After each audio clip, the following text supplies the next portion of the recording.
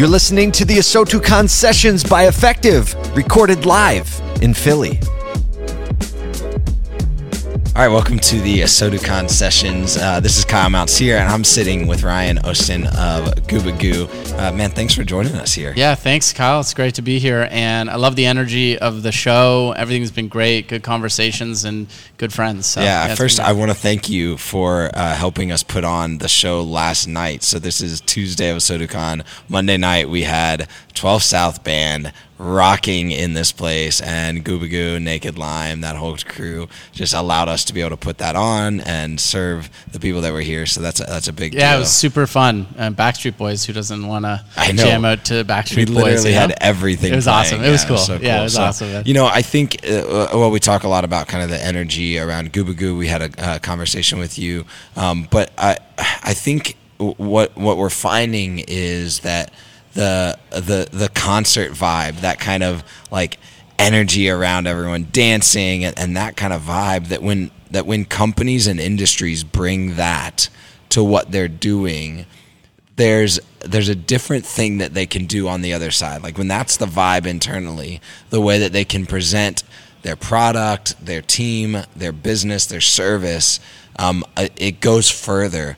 I know that you've done a lot of that within Goo, the way that you organize that culture inside, and then it allows the product to go further. Can you talk through like how you've seen a culture build bring value to how you deliver a product and a service? Sure.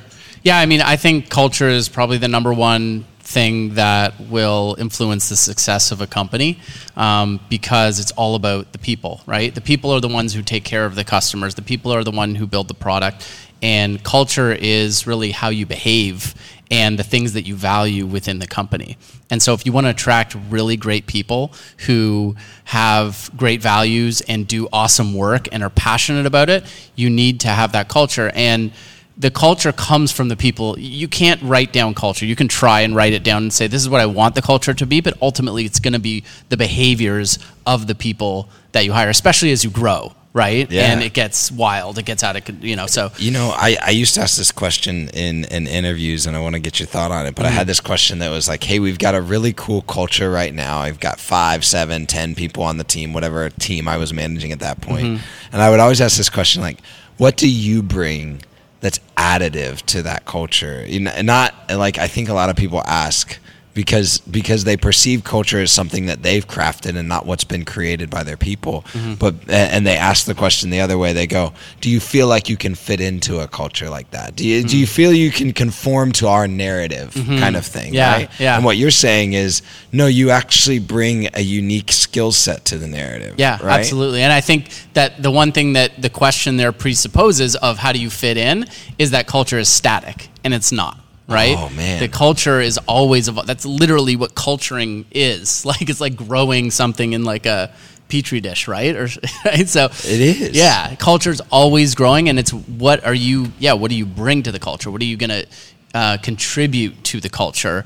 Anyone who thinks that you can just write down culture and then everyone's going to like follow that thing. But I mean, that doesn't mean that you don't need to observe and keep a watchful eye that it's a healthy culture, right? Yeah, I think culture within guardrails is an option. You know, that there's an ebb and flow within some guardrails of best practices, of the way that you manage people, of the way that you encourage people, those things that leadership can do to drive culture. But within those guardrails, you're not sitting on the rails, you're within guardrails. Yeah, I think, and there's a point of like culture being what you tolerate also, right? What you reward, right?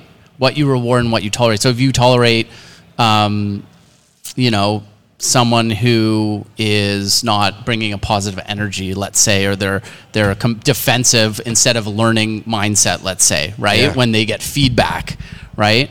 Or you see them behaving badly in a meeting, you don't say something to them, right? That's tolerating that. Everyone sees that. Someone gets promoted who is a questionable promotion, questionable decision. People see that, and they see what gets rewarded in the company too. So there are things that you can do, behaviors that you can exhibit that will, promote the healthy growth of the culture. Right? Absolutely, yeah. And I think any good, like if you're a parent, correct? Yeah, 3 kids, Yeah, I mean, any good parent knows that, like, yes, you're especially with 3, right? I have 3 now. I don't. The third's the personality is still trying to start. She's 6 months yesterday, right? Yeah. But like, as a kid grows up, they each have their own kind of personality and the way that they see and perceive and approach the world. But as a parent, it is our job to grow them up into something. And there's a trajectory there, and I appreciate that you kind of approach the culture that way. So have you? I'd like to hear this, because a lot of times what I see is that you've got kind of culture over here and product over here, and you've got a product and development timeline, and the culture runs a parallel to it, and they never like come together, where because of that, kind of the product starts to just kind of it's all dedicated to the sales engine, because it becomes transactional and not ingrained in the way that the product is not born of culture, right, that the culture just has to serve the product, right? Have you seen instances or built in an ecosystem where the product and the culture actually are synchronous, instead of feeling like, oh, product's over there, we just have to sell it, great thing we have a culture, Yeah. I think that the attributes of the culture and what those attributes are, and really what you are bringing, what you are communicating to your team every day. So, for example, something that would affect product is a customer centricity, like principle or value, right, that you bring to your team, right, and saying, we need to be talking to our customers, we need to be solving problems for our customers, we need to be having X amount of conversations with customers per month. Maybe you're building that into your quarterly goals, right? That we're going to do X visits. And actually at our company, we have a certain number of visits that we do to dealerships each month. And that's expected, because that comes through in the product also. Now, yeah, right? So, because if you do visits, then you get feedback, and feedback goes from accounts to product. Yeah, right. Yeah. And you can build that into your culture.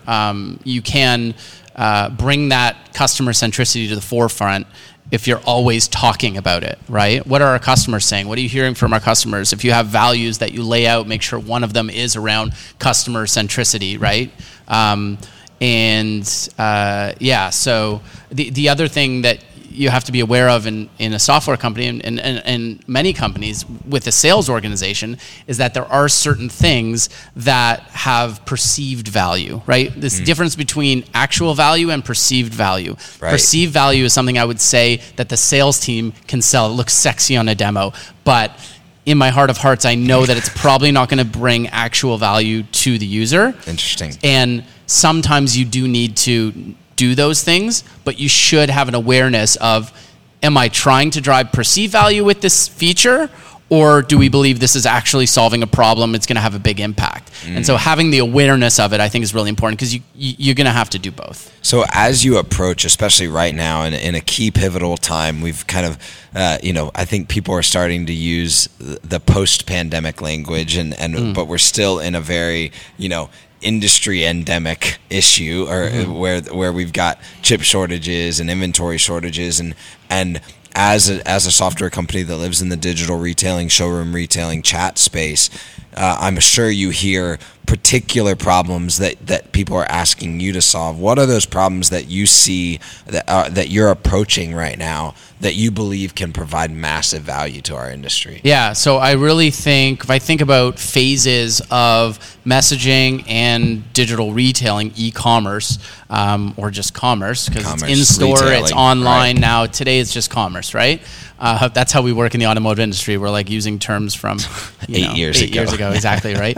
I think the next evolution of that is for digital retailing to become fully transactional, and bringing that experience that dealers are trying to offer online, bringing that into the store and having one tool and one experience for the guest, whether they're online or in store. And that means, is there any barrier other than time to that right now?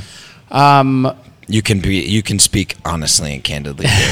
Yeah. I mean, there's always barriers. I think time is probably the primary one. Is that things just take time, especially when you have to engage with and work with many third parties in order to get things done. Yep. I think another barrier to that frankly, is the stack that you have within your company. So with Gubagoo now being part of Reynolds and having the products across the entire stack, like DMS, CRM, digital retailing, messaging, it makes it a lot more feasible to accomplish these things. And frankly, I'm not sure if you can do it effectively and with that level of guest experience that you need to if you don't actually own those pieces.